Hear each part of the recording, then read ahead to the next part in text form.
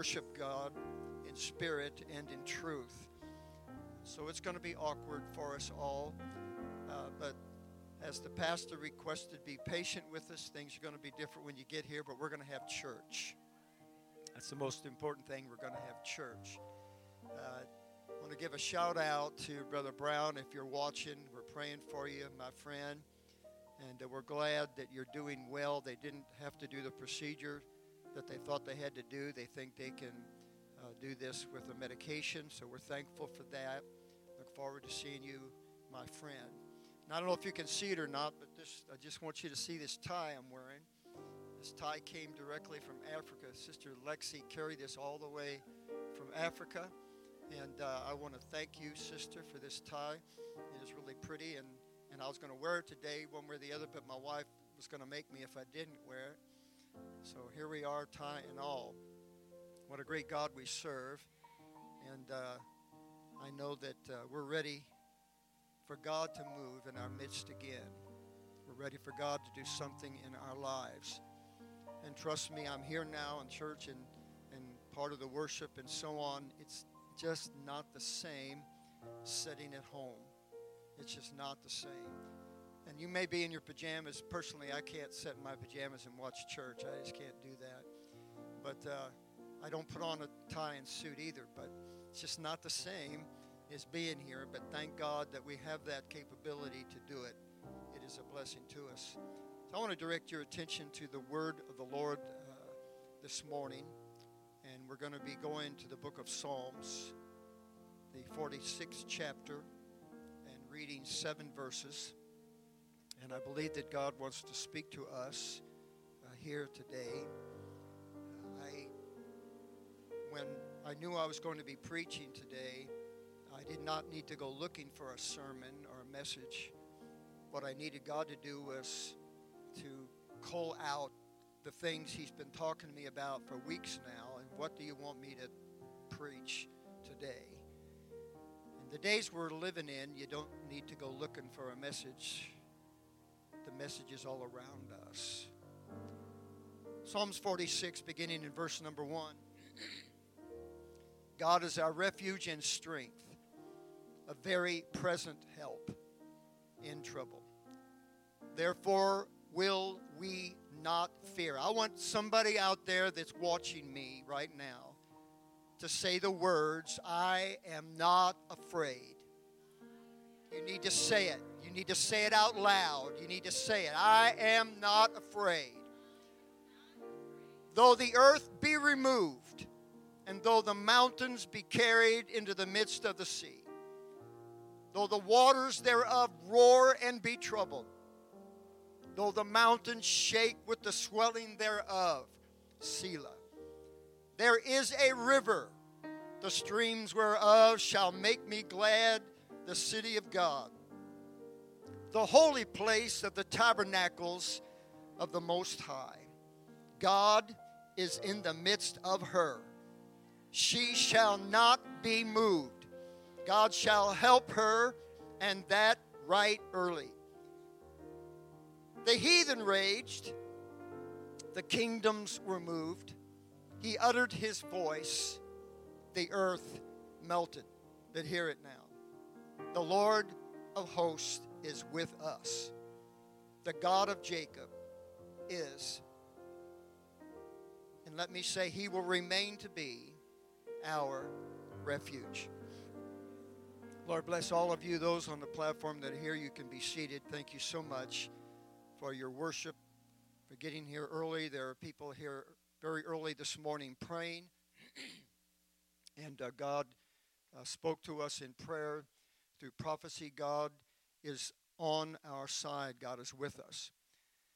The words we read from the book of Psalms are very fitting, and especially for a time like this. And I think that you need to take them to heart. And if you will turn to the book of Psalms during the days that you're being socially isolated, the Word of God will bring you a great deal of encouragement. As Paul said, we might be cast down, but we are not, don't mistake this now, we are not in despair. Praise God. And if I'm preaching to someone or speaking to someone that's feeling despair, It's not coming from God. So we need to pray and get into the Word of God, and that despair will be removed from your heart. So the Scripture said, therefore will not we fear, though the earth be removed, and though the mountains be carried, into the midst of the sea. But what gives us that kind of hope? What gives us that kind of consolation? The psalmist went on to say, it's the Lord our God who is our refuge. It's the Lord our God who is our strength, a very present help in trouble. Now, I feel like I need to tell you with no uncertain terms that I know that some of your family members have perished from this pandemic. Some of you have had friends, maybe neighbors, that have perished or been very ill. It is a very serious thing, but I stand here before you. There is not one cell in my body that is afraid of COVID-19. Not one cell. You say, well, you're just really weird. No, I'm just saved. That's all there is to it. God has given us a promise. He said, you scope the world. When the worst possible thing can happen to you, I've got a new body for you waiting in heaven. I've got a promise for you. And so I pose the question at this point, when we're all a little bit off balance, if you please. The question I pose to you, in which I have used to title this message, is simply, where do we go from here? Where do we go from here? I think that it's clear by now. I know many of us and many of you have been looking at various conversations online with Lee Stone King and Art Wilson.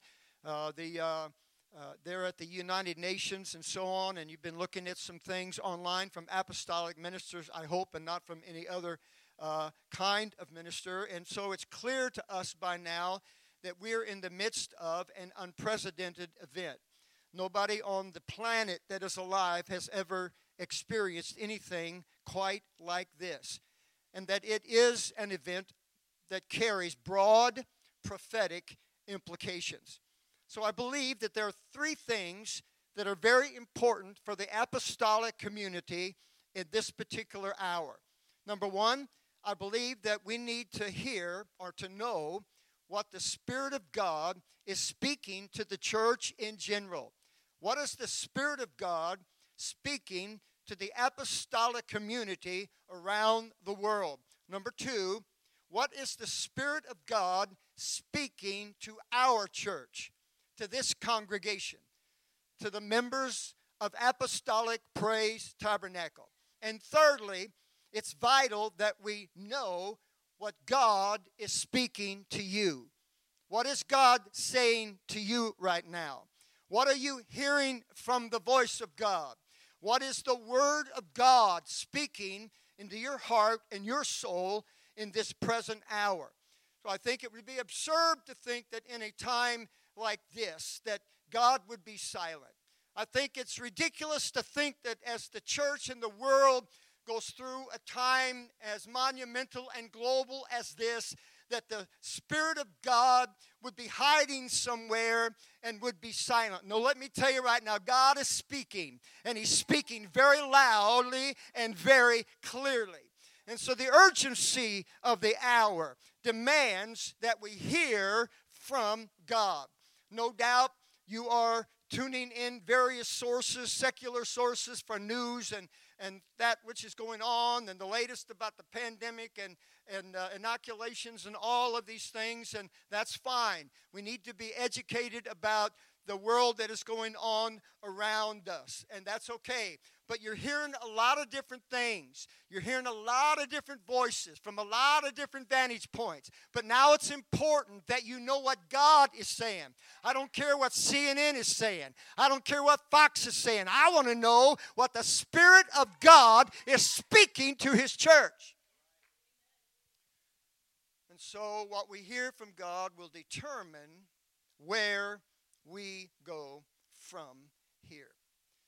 Jehoram, king of Israel, Jehoshaphat, king of Judah, and the king of Edom formed a coalition in order to repel an all-out assault by the Moabite army, which was superior in size, in strength, and in weapons. This alliance was thought to provide Jehoram, which was the son of Ahab. Doesn't conjure up pleasant thoughts, does it? He was the king of Israel, the son of Ahab, and he thought that this alliance would give him confidence and give him the leverage that he needed in order to defeat the Moabites. But 7 days into the campaign, something went wrong. It's written in 2 Kings chapter 3 and verse 9, so the king of Israel went, and the king of Judah, and the king of Edom, and they fetched a compass of 7 days' journey, and there was no water for the host, and for the cattle that followed them. You see, they took herds of cattle and sheep and so on so that the army would have food along the way and during the campaign or during the war. And so the Moabites would have been difficult enough to defeat under ideal circumstances, but now they have no water. They have completely run out of water. Their cattle are dying. Their food supply is being depleted, and they realize that they are in dire straits. They're in trouble. Verse 10 says, and the king of Israel, that's Jehoram, the son of Ahab, here's what he says in the midst of this dilemma. Alas, that the Lord hath called these three kings together to deliver them into the hand of Moab. Thank you very much for that word of doubt. Thank you very much for not having any faith, Jehoram. Thank you for when we get in a little bit of trouble, you collapse and your faith collapses. But that's what happens in the absence of faith. That's what happens when things go wrong and you don't have any faith. You automatically begin to think the worst. And fear sets in, and fear will absolutely destroy faith if there was any faith to begin with. What is fear? Fear is the antipathy of faith, and it has the opposite results of faith. Like Jehoram, people in whom there is no faith, they collapse and they automatically assume that things are going to get worse from here. But when the situation became grim, Jehoshaphat, the king of Judah, a king that did right in the sight of God, he knew exactly what they needed. He didn't ask for reinforcements. He didn't ask for a fresh water supply. He didn't ask for fresh weapons. He didn't ask for another army. He said, what we need right now is to hear a word from God. That's what we need. I'm sure Jehoram is rolling his eyes and slumping his shoulders. What are you, nuts? We don't need a message. We don't need a preacher. We don't need a prophet. But Jehoshaphat knew that's exactly what we need. And so in verse 11, Jehoshaphat said, is there not here a prophet of the Lord, that we may inquire of the Lord by him? And one of the king of Israel's servants answered and said, here is Elisha, the son of Shaphat, which poured water on the hands of Elijah. You see, a bad situation had turned exponentially worse. I'm going to tell you right now, I cannot promise you that a month or 2 months from now, this is all going to be over and everything's going to be back the way it was with the economy just on fire. I can't promise you that things are not going to get worse, but I can promise you whatever happens, God will be with us. So they were in full crisis mode. I mean, it was a serious situation. So this was not a time for quaint messages. This was not a time for cute stories and cliches. They needed to hear a clear and definitive word from God, and they said, I know just where to get it. Somebody go get Elisha. Somebody go get Elisha, because we know Elisha's going to preach the word to us. He's going to tell us exactly like it is. Extraordinary times call for extraordinary measures. That's not a new concept to any of us, I'm sure. Last week, our pastor preached about digging new wells, and I can tell you that under normal circumstances, the waters of the Holy Ghost around Apostolic Praise Tabernacle do not run that deep. We have some prayer warriors and some intercessors in the church. I wish you would join them. But because they're digging wells, when you walk in, the water's already flowing. You don't have to dig very deep around apostolic praise to tap into some fresh Holy Ghost waters. But we're in the midst now of a global pandemic, social isolation, and there is the potential, I'm just saying the potential for a global economic meltdown. Oh my gosh, what are we going to do? I'm going to tell you what we're going to do. We need to hear a word from God. Seemingly overnight, without warning, we lurched forward toward a one-world government. Overnight, we went to sleep one night, and the next morning we get up, and everybody's talking again. Hadn't been discussing it much, but now everybody's talking about the mark of the beast. The reality of it. Not somewhere in the distant future, but that which is formulating in our world right now before our very eyes. We went to sleep and got up the next morning, and all of a sudden there's fresh talk and interest in the potential rise of the Antichrist and the outpouring of God's wrath upon the world. And so the church, what's happened in the church? That's going on in the world. But what happens in the church? Well, the church has taken a precipitous and unexpected leap forward toward the coming of the Lord. All of a sudden, it's feeling real again, isn't it? All of a sudden, it feels very real. And so as Bishop of Apostolic Praise Tabernacle, I want to take a few minutes and I want to speak specifically to the ministry that operates and ministers within our church. And I only pray that you look past my flaws and my foolishness and my humanity, and that you will receive this as from the Lord. First of all, I want to say to you that this is no time for generic, one-size, feel-good messages. It's no time to go on the internet and find something that you will say, that'll preach good or that'll preach easy. We have to differentiate between what we think the people want, even what we think the people need, and we need to hear from God Himself. We need to hear a prophetic word from the Lord.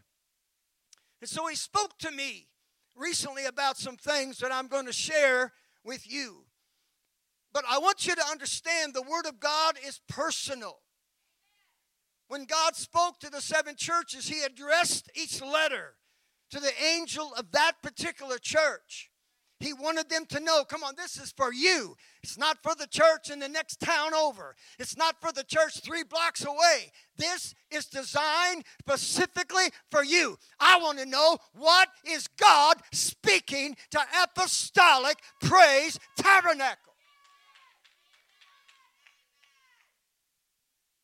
Each time that we step in the pulpit, men, we bear a grave responsibility, more than ever before, because it is through the powerful and the anointed ministry of the Word of God that He is going to prepare His church for whatever is coming next week, next month, or next year. It's through the Word of God that He is going to steer us down the runway toward the return of Jesus Christ Himself. Without that direction, without that Word, without that prophetic inspiration, we're not going to be able to go down that particular path that God has for us. I don't care what they're doing in Immokalee. I don't care what they're doing in Naples. I don't care what they're doing in Port Charlotte. I want to know the will of God and the Word of God for us.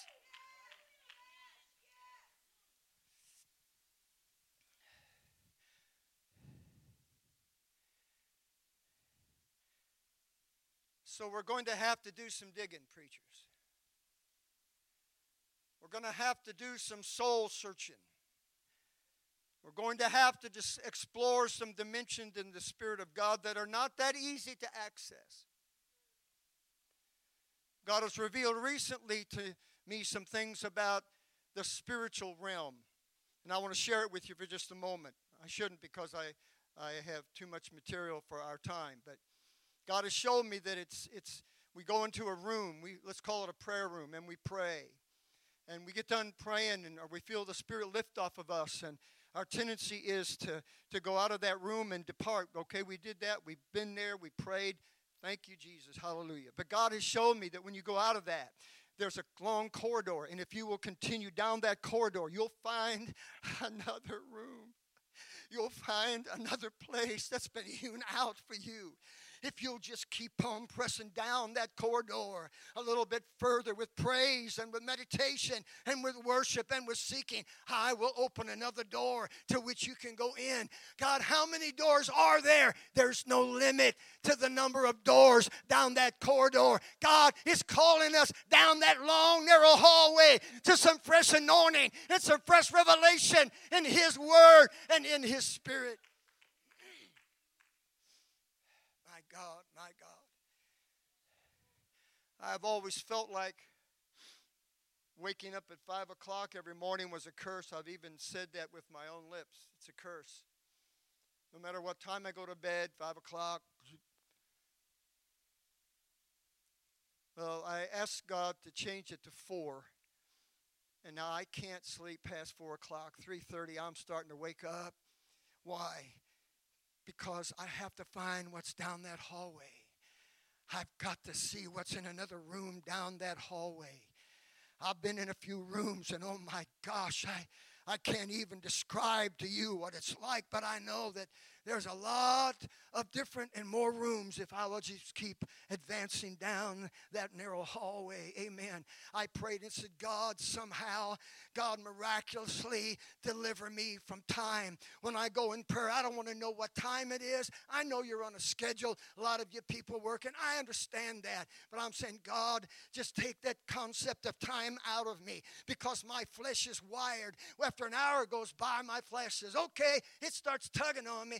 Okay, you got your hour in. Okay, you put your time in. Okay, come on, an hour's over now. It's time to get on with business. And so if I don't know what time it is, my flesh can't speak to me.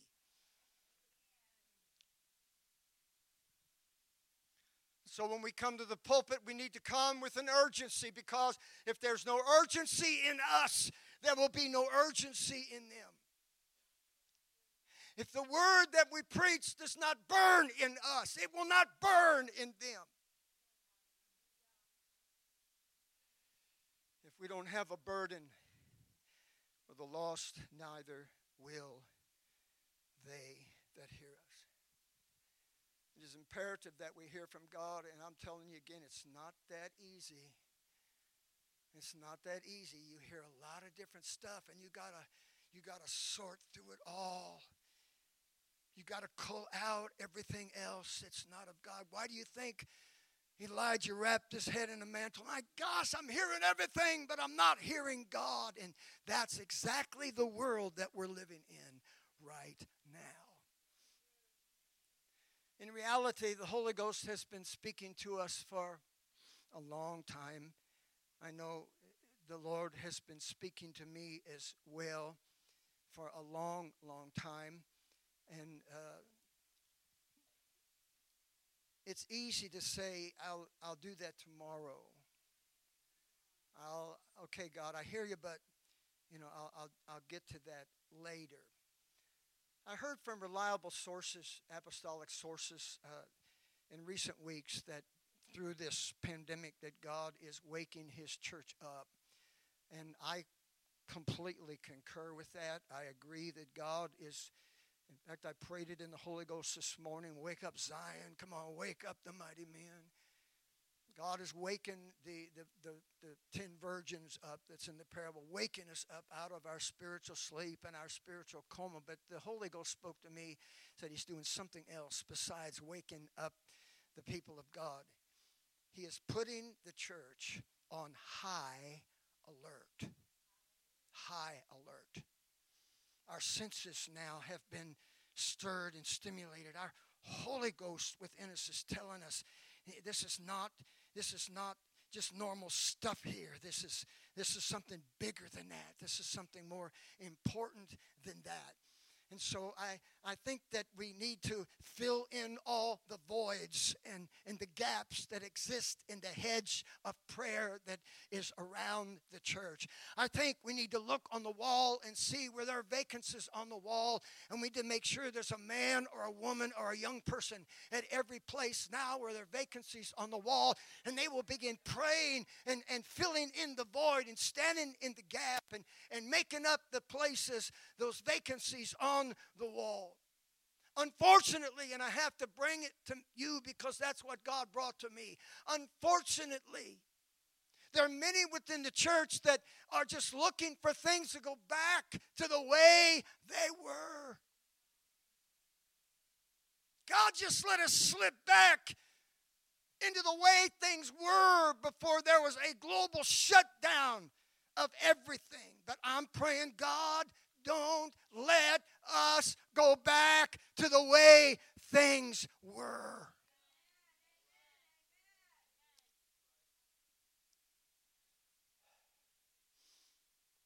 We have seen over and over again in the Word of God how important timing is to God's will and to God's purpose.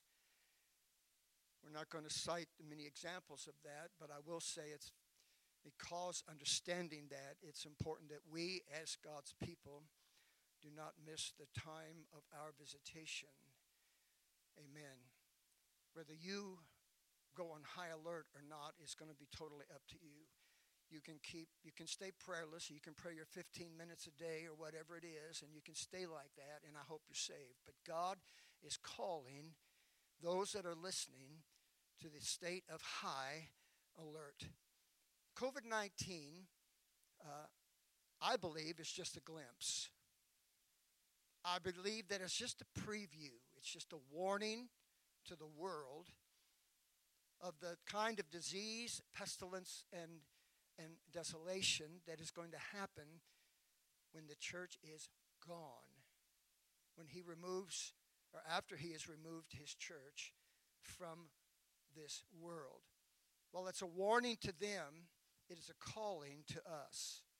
I don't believe God's warning us. We are not appointed to wrath. I believe God is speaking to us, but I don't think he is warning us. So the redeemed of God was never meant to go into a state of fear and paralysis. It's not meant for the redeemed of God to fall into despair. It's meant for the people of God to get up, to rise up, and to realize that this is a sign from God that the end is near. Luke 21:28, Jesus said, when these things begin to come to pass, then look up and lift up your heads, for your redemption draweth nigh. Ladies and gentlemen, we're way past that.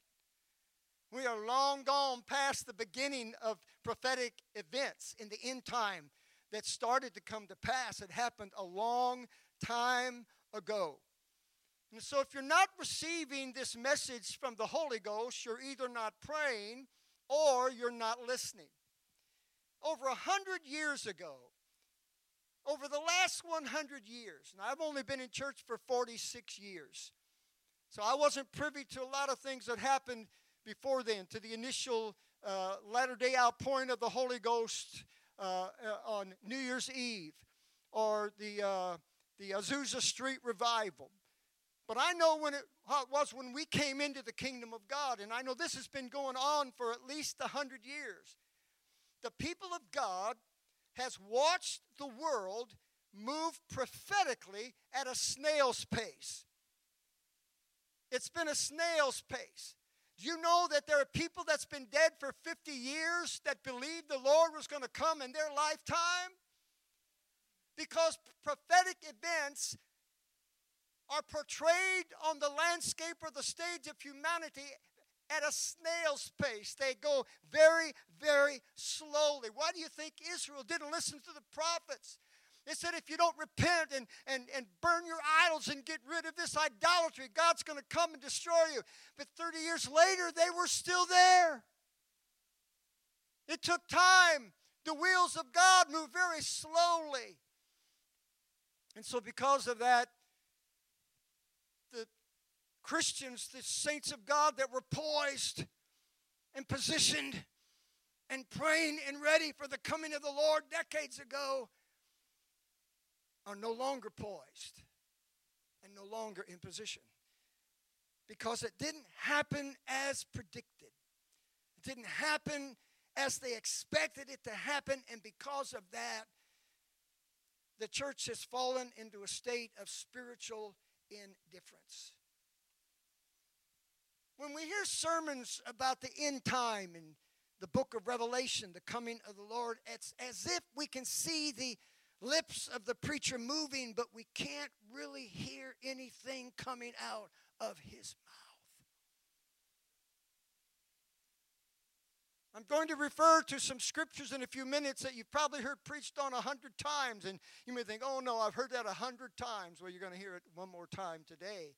But repetition can either cause indifference or it can cause spiritual revelation.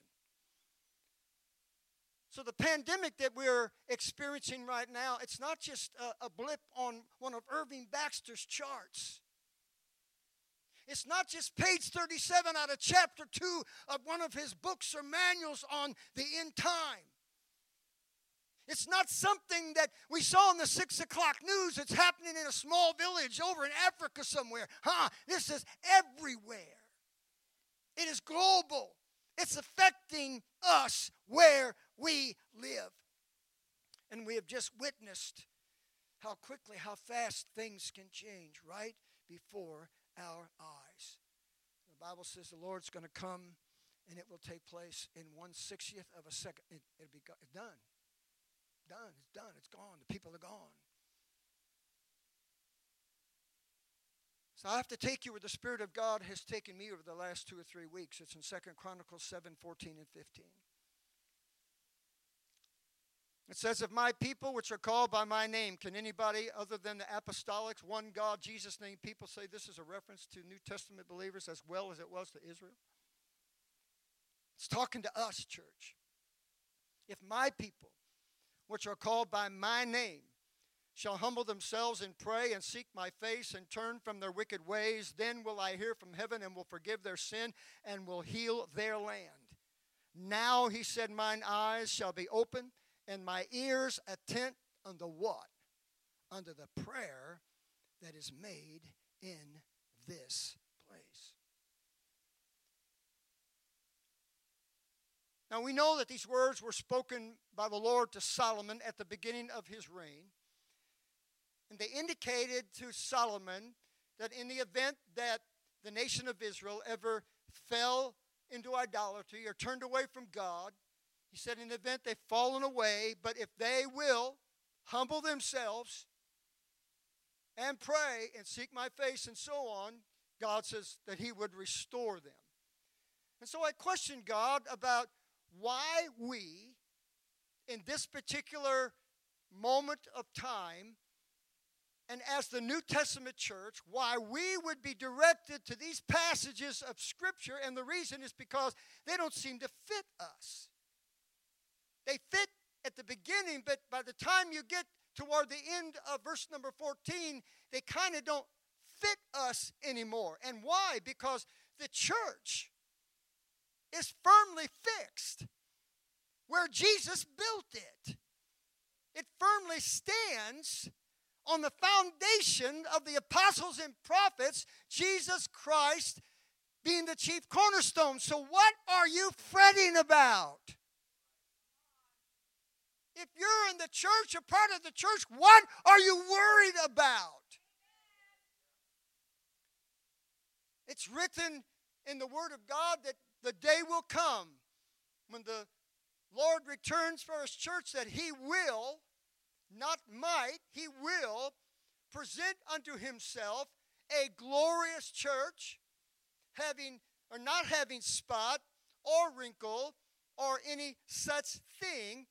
And in that quickening moment, it is said that that church will be holy and without blemish. God has a people right now, and he will have a people when he comes back to this world. And so I struggled with that when it talks about turning from wickedness. God, how does that apply to us? Now, I'm not naive. I know that everybody that says they're living it is not living it.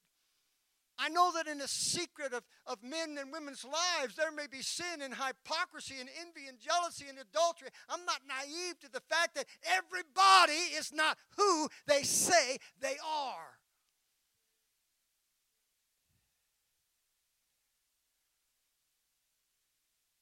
But I believe that the posture of the church going from this pandemic is given to us in 2 Chronicles 7:14 as we press ourselves forward toward the imminent return of Jesus Christ.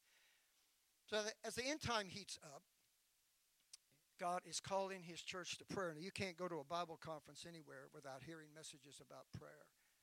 We used to go to Because of the Times. You were inundated with messages on prayer. Why? Because that's what we needed to hear.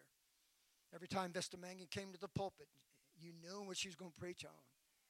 She's going to preach on prayer. But everyone, again, I'm not naive, everyone's not going to answer the call. There's a lot of folks going to keep on with the routine. Everybody is not going to answer the call to pray, but I'm to remind you that two of the greatest moves of God in demonstration of God's power and spirit in the book of Acts happened in prayer meetings. Happened when the people of God prayed. Those two prayer meetings happened at a time when the church was in the midst of a very serious crisis. They were in crisis mode.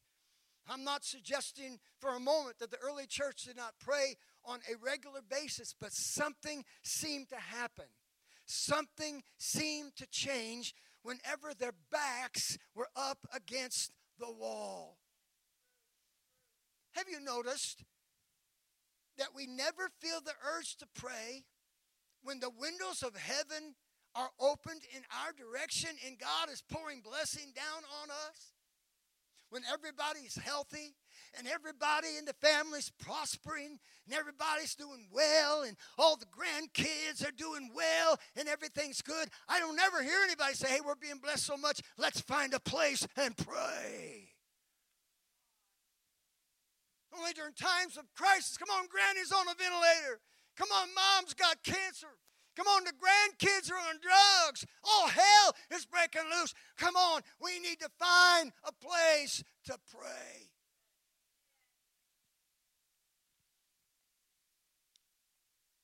And that's with all of us. I mean, my wife, she keeps filling out all the forms to win the Publishers Clearinghouse sweepstakes. I'm sure if they ever knocked on our door, I'd say, honey, we got to pray right now. We'll be right with you. We got to go have a prayer meeting right now. But if the police come knocking on our door with news about something that happened to our son, you better believe prayer is somewhere going to happen in our future. It's not my intent to diminish the importance or the beauty of praise and worship. God knows he loves it. He seeketh such to worship him in spirit and truth. I appreciate the ability, the talent, the anointing on our worship team and musicians, so don't take this wrong. But you will be hard-pressed to find a visitation of God in the Bible that took place during praise and worship.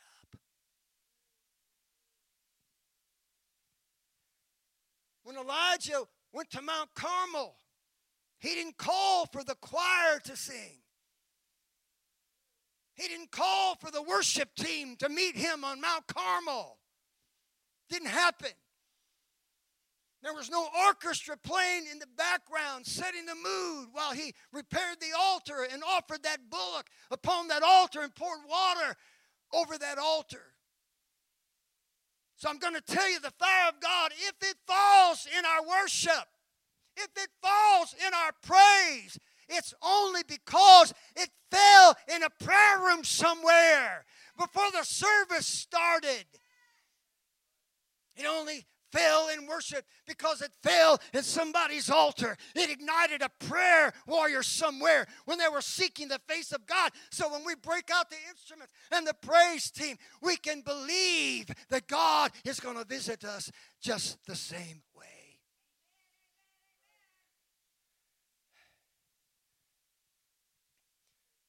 The entire night before Jesus went walking on the stormy sea, entered into the ship, calmed the storm, stepped out on the shores of Gadara and cast the legion of devils out of the demoniac. He spent that entire night in prayer. My God. Peter was chained to a wall in a prison, scheduled for execution. It was a sure thing. It was a done deal. The saints didn't sing him out of jail. Keep singing. I'm not saying there's no value in that. It's wonderful. It's wonderful. It's needed. It's valued. It's appreciated. It's powerful. But you have to understand there's some things you're not going to move with singing.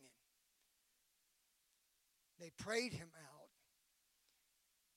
When he got to the house where they were praying and Rhoda answered the door, he didn't hear singing. He heard the sound of intercession. I can only take you where the Spirit of God has taken me, and that is 2 Chronicles 7:14. If my people which are called by my name will humble themselves and pray and seek my face and turn from their wicked ways, he said, then will I hear from heaven and will forgive their sin and will heal their land.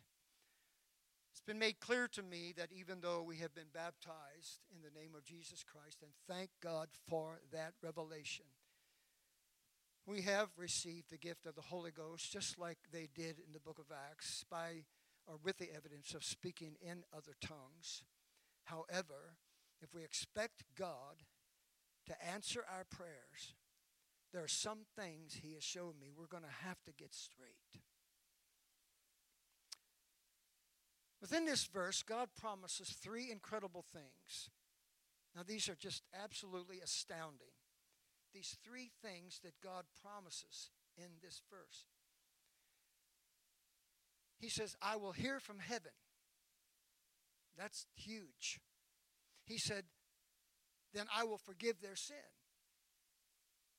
Then he said, I will. These are three I wills. I will heal their land. And if any land needed healing, it is America. I'm listening to an Audible book right now about the Jezebel spirit in America, and it is mind-boggling. The wickedness that God sees in America every single day. But in order for God to do these three things, hear, forgive, and heal, we must do the four things that he has commanded us to do. The first of which is to humble ourselves. Humble ourselves. Wow, that sounds easy, doesn't it? Humble ourselves. So immediately when God revealed this to me,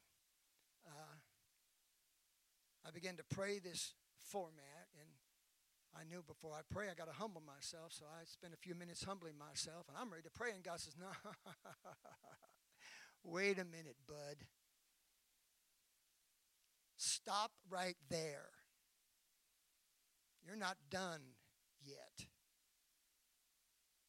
Shocked and with the reality of what God sees in me, I began to continue humbling myself, and now every day it takes me anywhere from 15 minutes to an hour before I feel released from the Holy Ghost to actually begin praying. What I discovered is that God wanted me, Pastor, to do some digging, not in his well, but in my own. To do some digging deep within me, and when I began to do that, I began to turn some things up. See, God showed me I'm not interested in your words. I'm not interested in your body language. I'm not interested in the semantics that is always used in the arena of humility. He said, what I'm interested in is your spirit. That's what I want to see. Not how you act toward others. Not how you treat others as a facade to disguise your anger or frustration or hatred or envy of them. I want to see your spirit. Wow. I don't want to see it. I'd rather ignore it. But God says, You want revival? You want your altars full? You want your baptistry full? You want people getting the Holy Ghost? This is the way to see that happen. And so we can prostrate ourselves before God, and we do that. But if when we get up, whether it's this altar or an altar at home, if when we get up, we still have a spirit that is self-righteous and sanctimonious, or a spirit of self-importance, or a spirit of entitlement and privilege, or a spirit of superiority, then we got up the same as when we knelt down. I want you to please note that 2 Chronicles 7:14 does not initially call his people to repentance. Interesting, isn't it? He didn't say repent. He calls us to humble ourselves. Because we're supposed to be living righteously already. And we'll get to some stuff in a minute. What is humility? I don't know what the dictionary says. Do you know why? Because I never looked it up. I don't care what Merriam says. I don't care what the Oxford English Dictionary says. The Holy Ghost already told me what humility is. He says this: true humility is coming to the sobering reality of who and what you are without God's grace and mercy.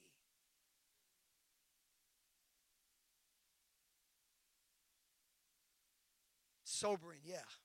It's sobering. But God doesn't want us to just humble ourselves before Him. He wants us to humble ourselves to one another. Have you ever wondered why the mercy of God is new every morning? You ever thought about that? We think, I'm glad it is, but have you ever thought, why do you need to, I dealt with this stuff this morning. Why do you need to provide me with a fresh supply of mercy in the morning when I get up? Because by the time you go to bed and wake up, you're going to need some more mercy. Whatever you got under subjection yesterday is going to wake up with you when you get up in the morning. I like to think we could just take care of business. There's some things I wish we could have left in the waters of baptism, but they came through the water with us. Praise God. For the example of our Lord, at the Last Supper, we occasionally get down and wash one another's feet. We haven't done it for a while. Honestly, I can tell you in confession, it's never really been something I fully enjoy doing. I've never said, oh, goody, we're going to have foot washing tonight. Woo-wee. But we do it because it's a commandment of God, and I understand, I think, this, at least to some degree, what it is intended to represent. Unfortunately, and you all, I know you will agree with me, a lot of times we do it, and we get up just like before we washed another person's feet. There's really not any dramatic change within us or anything different within our spirit. We do it because God told us to do it. We just kind of, okay, God, we'll grimace and we'll do it. But a truly humble person does not need to literally physically bow down to another human being in order to demonstrate their humility. If a person is truly and authentically humble, they will place themselves under other people in their mind and in their spirit. They will place themselves beneath others. You know, the Bible says if you got a real serious problem in the church and you got two people about to kill one another and you call the church together, to judge the situation, you know what the Bible says? Call the least among you to judge in the situation. Why? Because they have no political interest. They have no political vestment. They'll see things the way they need to be seen. But, we got to call the wise or supposedly wise and important people and the diplomats and board members. No. That's not what Jesus said, because, see, that's pride. I got to judge in that situation. Nobody else can judge like I can judge. So if you want to humble yourself to others, here's how you do it. You don't do it by bowing down to them. You do it by lifting them up. By elevating them. Not only outwardly, but it's got to be in your own heart and your own mind. It means that we lift them up by valuing them in the kingdom of God. They don't pray like I do. See, that's the problem. Well, they don't fast like I do. They don't have the anointing that I've got.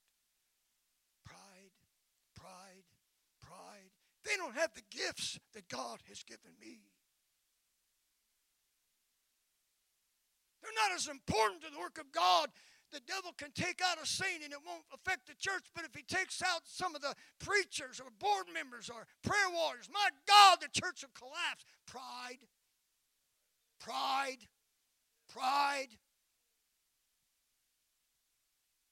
God.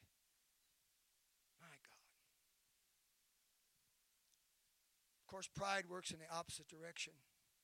It's elevating and lifting people up. It dismisses them and condemns them to silent servitude. Silent servitude. Because your voice is not important for us to listen to or be heard. So it's very sobering, I can tell you, to know that we cannot even get to the altar to pray. We can't even get to the altar to pray until God is satisfied that we have truly humbled ourselves before Him and before others. If you want to know if it's changed my life and my prayer life, oh yes. That's why I need to get up at 4 o'clock now, because in order to have sufficient time to do what the Spirit of God is asking me to do, I have to allow for that. Once God is satisfied with the sincerity of our self-effacing abasement, then we will be released to pray. You want to know where the anointing of prayer is? That's where it is. You won't have to fabricate it. You won't have to dig very far, very deep. The anointing of God will be there. And so again, if my people which are called by my name shall humble themselves and pray. What is prayer? Well, prayer is a consolidation of a number of things. People that say, I just don't know what to pray for. What are you saved? Don't know what to pray for. Because prayer involves a sundry of things like praise, worship, thanksgiving, petition, supplication, intercession, spiritual warfare, and intimacy with God, and you don't have anything to pray for? Ephesians 6:18 says, praying always with all prayer and supplication in the Spirit, and watching thereunto with all perseverance and supplication for all saints. Don't know what to pray for. And so there's a calling that's been going out, and I believe that the sound's becoming very clear now to every apostolic believer that God wants us to shake our world through prayer. And so until 8 weeks ago or so, we were too busy. We didn't have time. Until 8 weeks ago, perhaps we were too satisfied with whatever we got in our experience. Until 8 weeks ago, we were too complacent. We were too apathetic. My anointing's good enough. It may not move people. It may not move mountains. It may not move anybody, but I'm happy with it. It may not save anybody. It may not put conviction on anybody, but I'm happy with it. Until 8 weeks ago, that was our state. But now what? God has said, I know what to do. I will just stop everything. I'll stop everything. And now tell me you're too busy and too hurried and too scurried. Now with a global pandemic, tell me now you're not concerned. And talk complacency to me now. Talk apathy to me now, my God. But then we're informed of another dimension of prayer. And that, of course, is to seek my face, he says. What is prayer? It is presenting our agenda to God. Here's my agenda, God. But seeking God is listening for his agenda. He knows what our agenda is. But do we know what his agenda is? We learn what his agenda is when we advance down that corridor past the couple prayer rooms where we prayed and interceded and supplicated and was intimate with God. And now we're going to just spend some time feeling after God and seeking after God because he knows what my agenda is. But before I leave here, I need to know what God's agenda is for me and for my family and for our church. Praise God. In Hebrews chapter 4:16, let us therefore come boldly unto the throne of grace that we may obtain mercy and find grace to help in time of need. I like that. I like that. Boldly doesn't mean with arrogance or with pride or anything, and we'll advance on that thought in just a moment. But after we've laid everything out before the Lord, God, here's what I want you to do. Here's what I feel we need you to do. Now, what do you want from me? What is your expectation for us? Then we come to that anomaly, the fourth and last thing that God requires of us in order for him to perform the three things that he promised he would do. Hear from heaven, forgive our sin, and heal the land. And that fourth and final thing that I'm referring to after we've humbled ourselves and we prayed and we sought the face of God is to turn from our wicked ways. God's talking right now to the church, to the redeemed, to a holy people. The Hebrew word for wicked is raya. It's an adjective meaning bad or evil. I don't think the people of God are bad or evil, do you? I don't think they're bad or evil. The basic meaning of this word displays 10 or more various shades of the meaning of evil according to its contextual usage, of course, in the Word of God.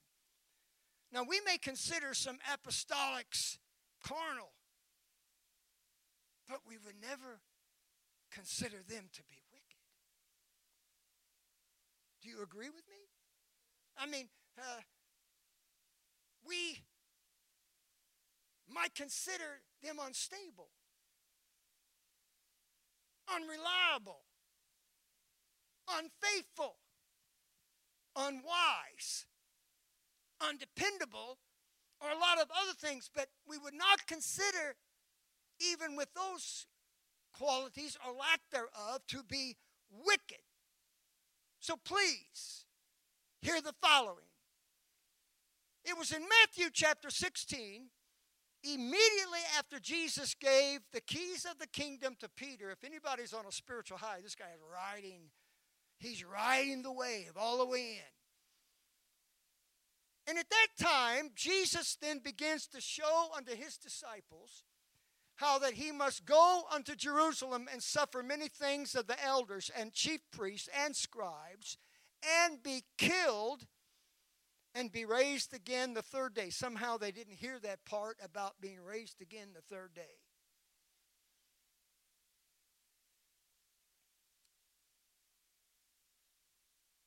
Matthew chapter 16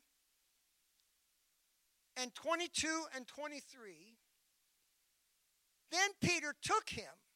He probably put his hands on his shoulders. He was very direct and made direct contact with his Lord. He began to rebuke him, saying, "Be it far from thee, Lord, this shall not be unto thee." Keys of the kingdom, a tremendous responsibility. But now, he turned, Jesus did, to Peter and said, Get thee behind me, Satan. Thou art an offense unto me. For thou savorest not the things that be of God, but those that be of men. God didn't say that to Peter because Peter had committed adultery. He didn't say that to Peter because Peter had committed some sin of lewdness or immorality. He said it to Peter because Peter was standing against his will. If Jesus was an earthly king, what Peter said would have appeared noble and upstanding and gallant, but Jesus is the King of kings. And so Peter gained the ire and the rebuke of God when the Lord said, Satan. He didn't call him Peter, he said, Satan, thou art an offense unto me. My God, my God, my God. Can you imagine what Peter must have felt in that moment while the daggers of God's reality of who he was and what he was manifesting struck him in his heart? Musicians, please join me on the platform. Thank you for your faithfulness.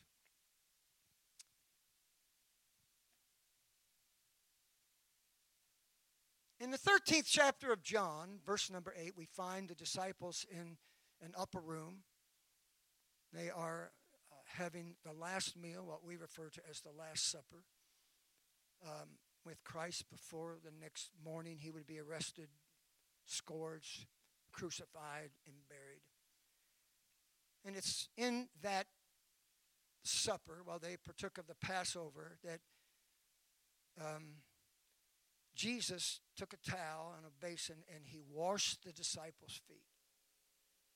That's where we get the example of washing one another's feet. He washed the disciples' feet. I'm talking about the Almighty God, robed in flesh, lowered himself beneath his creation and washed their feet. When Jesus got to Peter, verse number 8, Peter said, thou shalt never wash my feet. Jesus answered, if I wash thee not, thou hast no part with me. Now I want to remind you by this time, with his rebuke in Matthew 16, far behind him. That's way in the past. He's survived that rebuke. Now he's in this room where Jesus is washing Peter's feet. So by the time that Peter finds himself in the upper room where Jesus is washing feet with a pan of water, he has acquired quite an impressive resume. Hear me now. He has been through a few storms. He has accomplished a number of things. For example, he's the only disciple to ever walk on water, and he did it during a storm. Think about that. He had been given the keys of the kingdom of heaven. He was a moral man. He was a godly man, righteous by all of the standards and dictates of the Mosaic law. And we know from Acts chapter 10 that he had never violated the dietary laws of God. Peter was fully and totally invested in the calling of God. He was committed for the rest of his life to the service of Jesus Christ. He led missions through which people were healed and they were delivered and they were touched in miraculous and wonderful and powerful ways. I'm telling you, Peter is sitting right here in that room with a resume that is to be admired and perhaps even envied. Yet when he refused to let Jesus wash his feet, Jesus said to him, if I don't wash your feet, I'm done with you. I'm done with you. You will have no part with me. So now I'm talking to the church. I'm talking to the redeemed of God, people baptized in the name of Jesus and filled with the Holy Ghost. I'm talking about a church of people, a redeemed of God that show up this morning, and you've got quite an impressive resume. I'm going to tell you, if you're not careful, that resume will be your problem. When you hear the voice of God, you say, oh, but I got a resume. I've done this and I've done that, and I've been living for God for this long and for that long. So here it is. Here's our resume. Again, I'm not naive about some people that do different things when they're away from God's people, but I'm not talking to them right now. I'm talking to you. We're people that do not use profanity. We do not tell dirty jokes, and we do not hang around those that do. We do not watch inappropriate television programs or movies. We do not drink alcoholic beverages. We do not take drugs. We have no fellowship with the unfruitful works of darkness. We do not, at any time, under any circumstances, watch pornography. It's a sin. It's wickedness. Now, that is wickedness. We dress godly, or at least we endeavor to. We dress modestly, according to the biblical standards of appearance and decorum. We faithfully and cheerfully give our tithes and our offerings to God. Thank you for that are giving digitally and online and on your phone and sending your tithes and offerings in. Thank you for that. Just keep on doing it. We appreciate it. We endeavor with everything that is within us to live peaceably with all men in the sight of God. And by God's grace, we live soberly, righteously, and justly in this present world. When God speaks to you, don't you dare pull out your resume. When God wakes you up in the middle of the night and says somebody needs you to pray, roll yourself out of that bed. Don't reach in the nightstand and pull your resume out and say, hey, God, I've been there, done that. I've got this, I've done this, and I've done that. And then roll over and go back to sleep. So Peter wasn't the only one impressed with the resume. We can present our own resume to God. But listen to me, church. With this resume in hand, thank God for the grace and mercy of God and the power of deliverance. Thank God for the blood that washes our sins away and the Spirit of God that transforms us in our mind and our heart and allows us to live a life that's acceptable and pleasing to God. But don't you mistake this. If you don't hear the call of God and respond to go on high alert, your resume will not save you.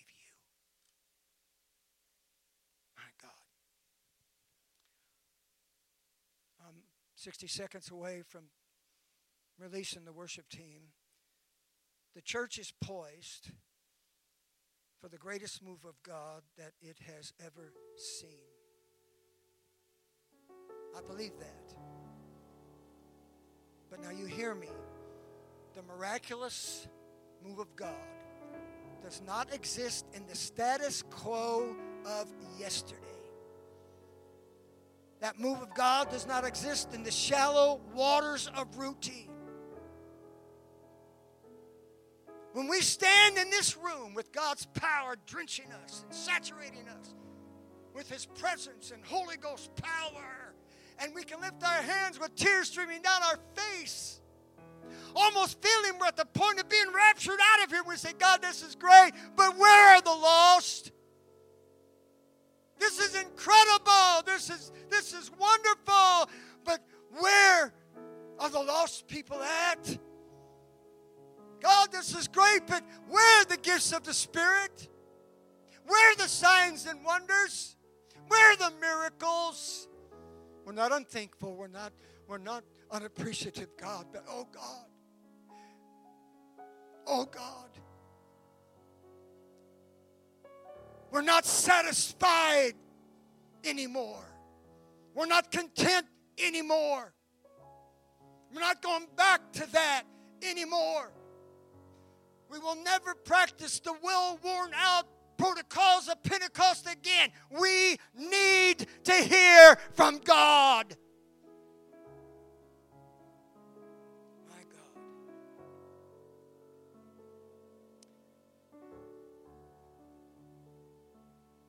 So the scripture places a grave responsibility on us in 1 Peter 4:17 and 18. For the time is now come.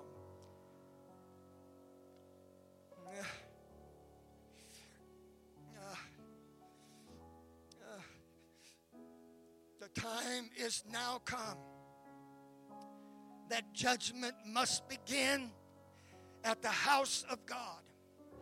And if it first begin at us, what shall the end be of them that obey not the gospel of God? And if the righteous scarcely be saved, where shall the ungodly and the sinner appear?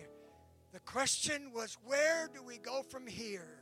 And I've just preached for the last 40 or 50 minutes telling you, this is where we go from here.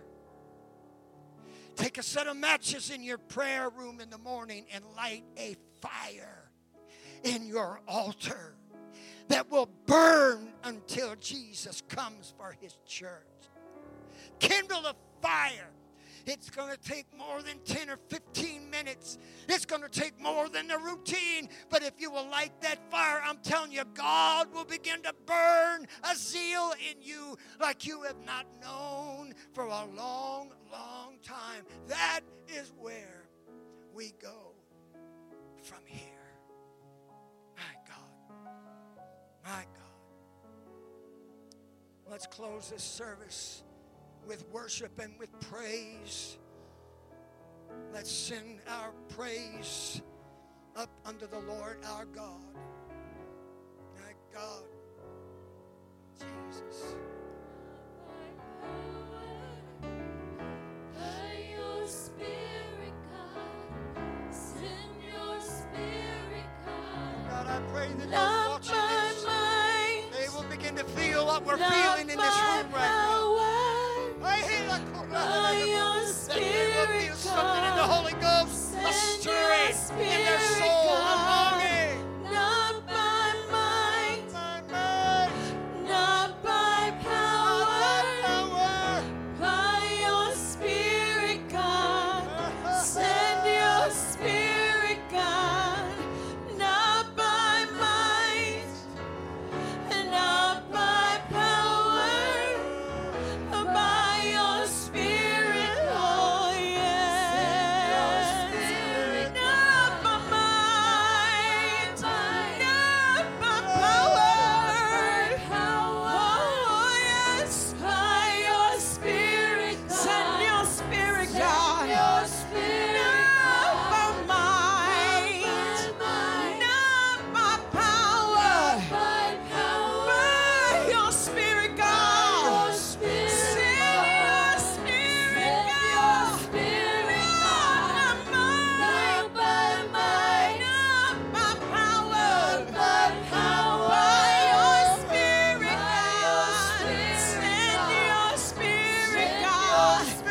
Not by might, not by power, oh yes, by your Spirit, God. Send your Spirit, God. Holy Ghost, fire fall. Holy Ghost, wind blow. We worship you, Lord. Hallelujah. You are the fire, and we are the temple. You are our voice. You are the voice. We are your song. We are your song. You are our God. You are our God. We are your people. We are your people. You are a light. We stand in awe. We stand in awe of you. Hallelujah, hallelujah. Yes, we stand in awe of you, Lord. Loose you right now from the spirit of fear. I Spirit. Loose God's people right now. Open your doors. Open your windows. For God is our healer. He is the might of our power. He is our strength. He is our joy. Send your Spirit, not by might, not by power, by your Spirit, God. Send your Spirit, God. Not by power, by your Spirit, God. Send your Spirit, God. Not by might, not by power. Come on, be loose. By your Spirit, God. Be loose right now. Send your Spirit, God. Thank you, Jesus. I plead the blood over every person watching this service. I plead the blood over you wherever you are. By the authority of Jesus' name, I loose your spirit. Not by might, not by Not by power, power, by your the Spirit, Spirit of the Lord. Send your Spirit, God. Breathe.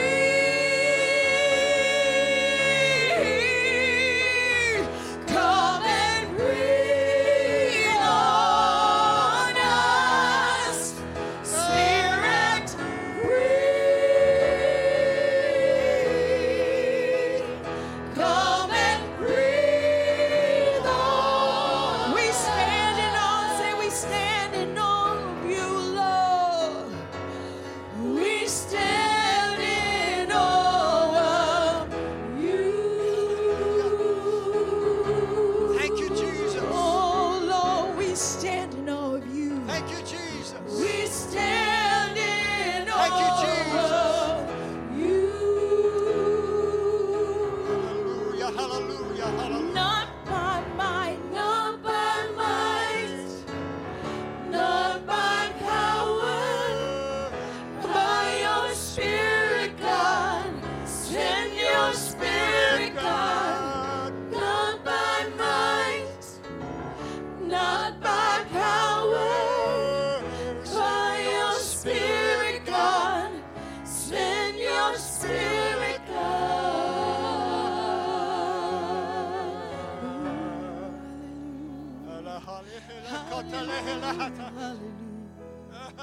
Hallelujah,